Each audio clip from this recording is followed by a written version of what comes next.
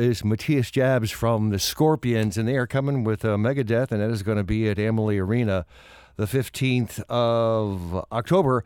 And I got to ask, for starters, heavy metal, Matthias, is it bigger in Europe or is it bigger in the U.S.? Oh, that's a difficult question. Hi there, first of all.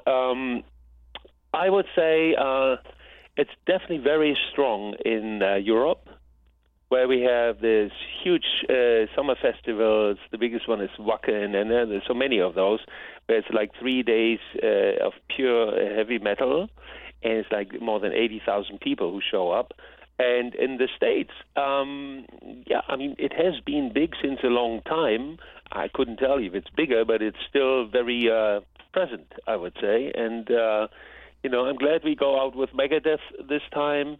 They're a great band. And, look at Metallica. They're great everywhere. Yes. And very big. And so it's maybe not what you hear on the radio every day, but the fans love it. Now, let me ask you, are there certain pockets within Europe, for example, your home country, Germany, maybe I would say Great Britain, I don't know, Spain, France, are there certain countries within Europe maybe where it's bigger than let's say, others? Yeah, I would say we just played in Spain, Portugal, France, and Switzerland last week, and we're in Munich right now. Rock and metal is very big over there in Spain and Portugal, but also in France and in Germany anyway.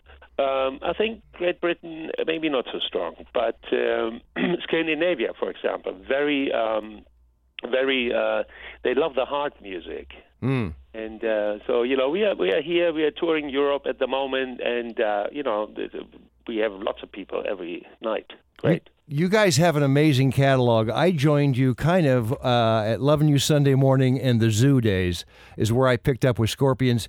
Do you find that talking about differences in audiences, do you get, let's say, bigger response to the Rock You Like a Hurricane and No One Like You versus maybe the earlier stuff over in Europe?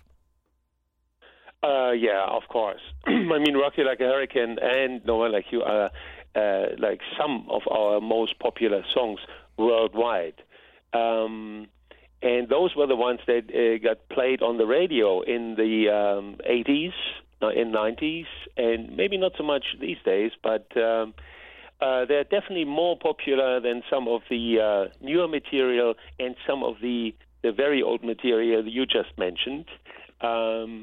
But it's difficult these days to get a new song played on the radio anyways, Yes, no doubt. I got to ask, years ago, Klaus had throat surgery. How's he doing? Oh, he's doing fine. He knows, he learned from that lesson. Back in the day, most singers were just not warming up. They were just going on stage, screaming their lungs out. Mm-hmm. And these days, he has got something to, like something serious. What's the word?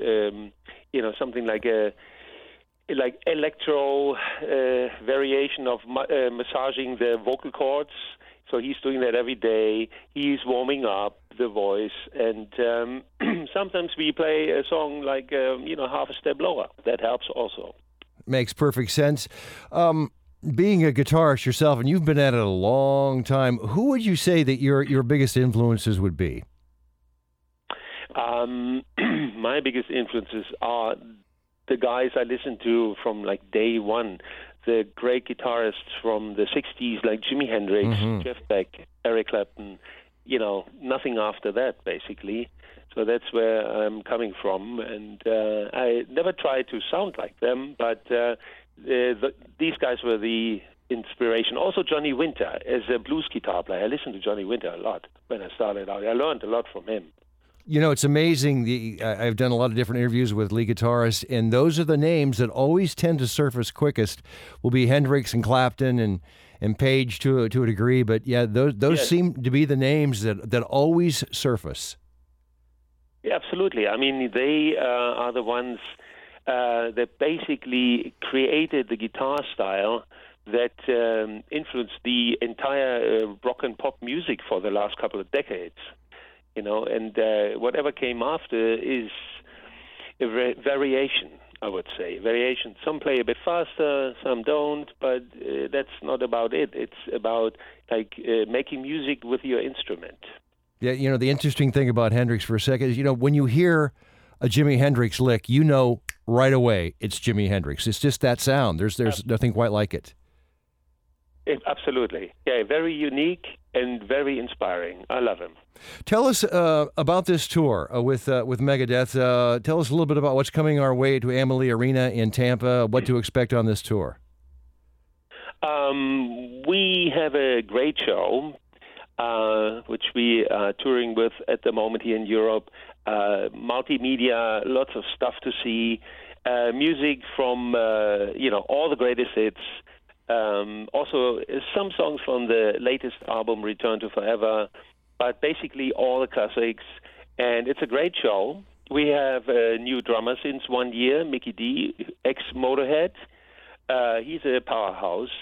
So the whole show is very energetic. And we haven't played Tampa in quite a few years.